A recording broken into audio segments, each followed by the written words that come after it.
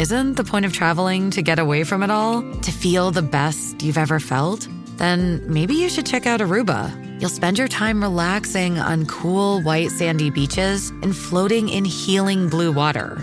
You'll meet locals brimming with gratitude for an island that redefines what a paradise can be. When your trip comes to an end, you won't need another vacation because you just had the vacation. That's the Aruba effect. Plan your trip at aruba.com. Well, let's go to Ottawa. Today, representatives from Sunwing Airlines, WestJet, and Air Canada appeared before the Federal Transport Committee to explain to MPs what happened in the days before and after Christmas when thousands of passengers saw their flights delayed or canceled. I'm sure you saw many images on your nightly newscast in regards to that chaos. Now, committee members directed many of their questions at Sunwing, the vacation airline that left hundreds of Canadians stranded in Mexico when their flights home were canceled. Sunwing's airline president, Len Corrado, opened his remarks to the committee with an apology. Now, Corrado added that winter storms caused massive delays at airports in Quebec and Ontario and shut down Vancouver's airport almost completely. Take a listen to his comments. With respect to passenger communications, we've immediately implemented changes to address some of the technical issues with flight alert notifications to improve communications with our customers.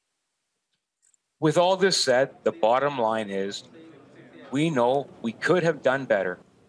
There is no doubt, and I think that's the public's view as well. That was Sunwing's airline president, Len Corrado, as I said, began his remarks to the Commons Committee with an apology. Now, one of the other folks who did speak at that hearing was YVR CEO Tamara Vrooman. Her comments come as Vancouver International Airport is promising to do better after thousands of passengers were stranded, of course, during that storm. The airport authority said that they've hired private companies to help conduct a review to figure out how to improve service after the weather-related disruptions. Now, if you think about the images you saw there, of course, with the winter storm, planes were grounded, passengers slept on the floor of the airport or were stranded in other countries in some cases, and of course, thousands of bags were misplaced as well. YVR CEO Tamara Vrooman joins us now. Tamara, thank you for speaking to us today. Yeah, thanks very much. My pleasure. There's been talk about YVR wanting to look at the Christmas holidays and what transpired there and get a review done in regards to what could be done better. Does this acknowledge that things could have been done better by yourself and the airport in regards to dealing with the weather chaos? Certainly, after every incident that we have, large or small, we always commission what we call an after-action review. There's always things that we can learn to improve and strengthen our airport going forward. I think the areas that we feel were unacceptable during the snow events really relate to the length of time that people spent on aircraft on the tarmac once the congestion occurred, and second, the level and consistency of communications, largely from airlines, but that could have been facilitated and assisted by the airport to passengers so they could make the decisions that they need to make given the disruption and get them on their way. So we're focused on both of those things. We've put interim measures in already to address those, but certainly we want to put permanent measures in place, some of which require changes that are beyond our authority to make across the airport community that will allow those to be permanent. The issue of time on planes, is that indirectly or directly ultimately decided by airlines or by the airport? What happens with delays like the ones that we saw in December is that it's a complex ecosystem of actors. It's airlines, it's ground handling crew that are contracted by airlines, it's the airport, it's the navigation authority, all working to try and get aircraft onto gates as soon as possible so people can get off. People might be surprised to know, though, that airport authorities, including YVR, we do not have the authority or the ability to tow aircraft. In fact, we're not legally allowed to do so for insurance reasons, so we couldn't, even if we wanted to, and we don't have any of that equipment. So we rely on the ground handling capabilities contracted to airlines.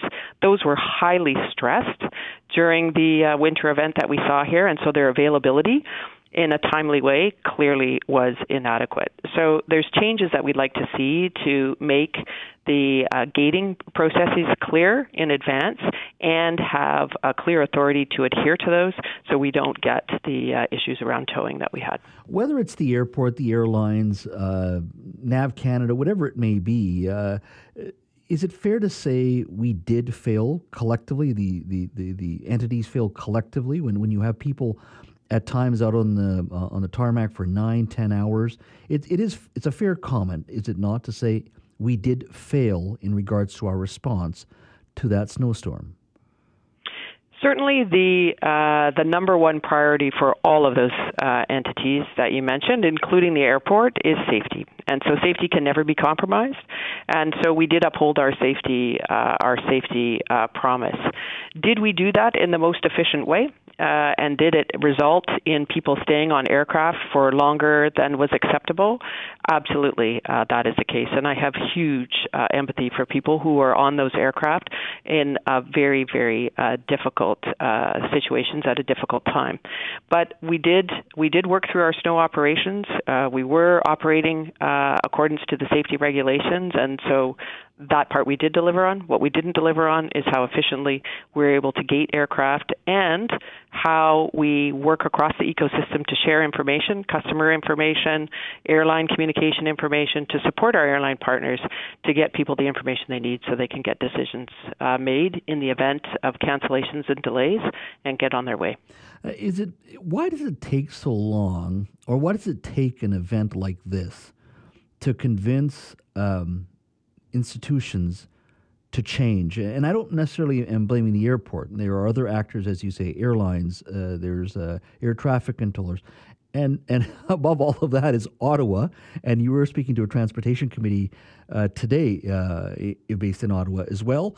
Why does it take this to start looking at these processes and procedures? Because it is, at the end of the day, a snowstorm in Canada in winter. And we should be better at dealing this. And I know it's a bigger, broader question, but why does it take events like this to actually start talking about change and processes? We certainly have seen weather events in the past, and in fact, we had a weather event here, as you know, Jazz, in Metro Vancouver on the 29th of November, where the region was virtually shut down, you'll recall, and the airport was fully operational through that time. So it's not so much the winter event that was the key issue. Certainly the way that the snow fell this particular time, we were expecting between 10 and 11 centimeters in an 8-hour period, and we got 30, so 3 times the forecast amount, which put pressure on the safety regulations and timeout between when an aircraft is de-iced and when it's cleared for takeoff, which started the congestion. But it's the fact that the aviation industry and travel industry was particularly hard hit by the pandemic. And so the twin risks of increased frequency and uniqueness of weather events, whether it's heat dome or atmospheric river or successive snow events across the country in a row, those coupled with an industry that's just recovering from a labor and a training and an expertise point of view can't just hire somebody off the street and put them into our operations. It requires detailed training, as you can appreciate. Those two things put stress on the system. So processes that we collectively have relied on to safely and efficiently operate this airport, for example, over the last 30 years, proved inadequate on those two issues, particularly of gating and how we operate the towing around the airfield and communications. Well, I mean, you do raise a good point. Look, the snowstorm in late November there, it took me 8 hours to get home on the evening commute, so I could have flown almost to London if I was at the airport, if you think about that. So you do raise a good point there.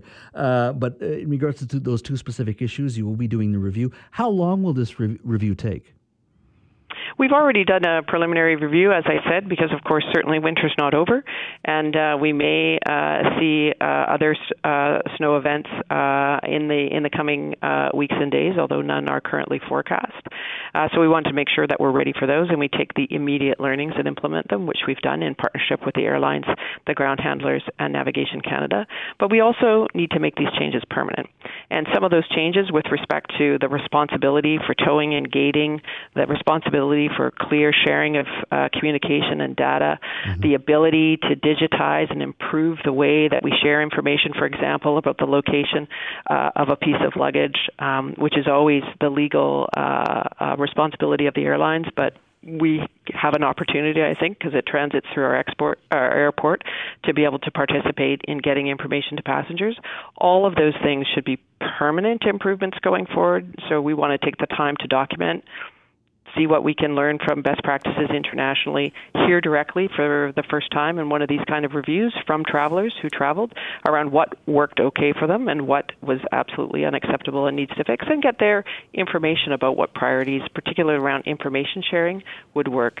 All of that will take a little bit of time, but we're hoping to have that action plan ready to release to the public in March. In March, all right. Tamara, thank you so much for your time. Appreciate you chatting with us about events in December. Look forward to chatting with you when that review does come out. Thanks a lot. Thanks very much, Jazz. Appreciate your interest.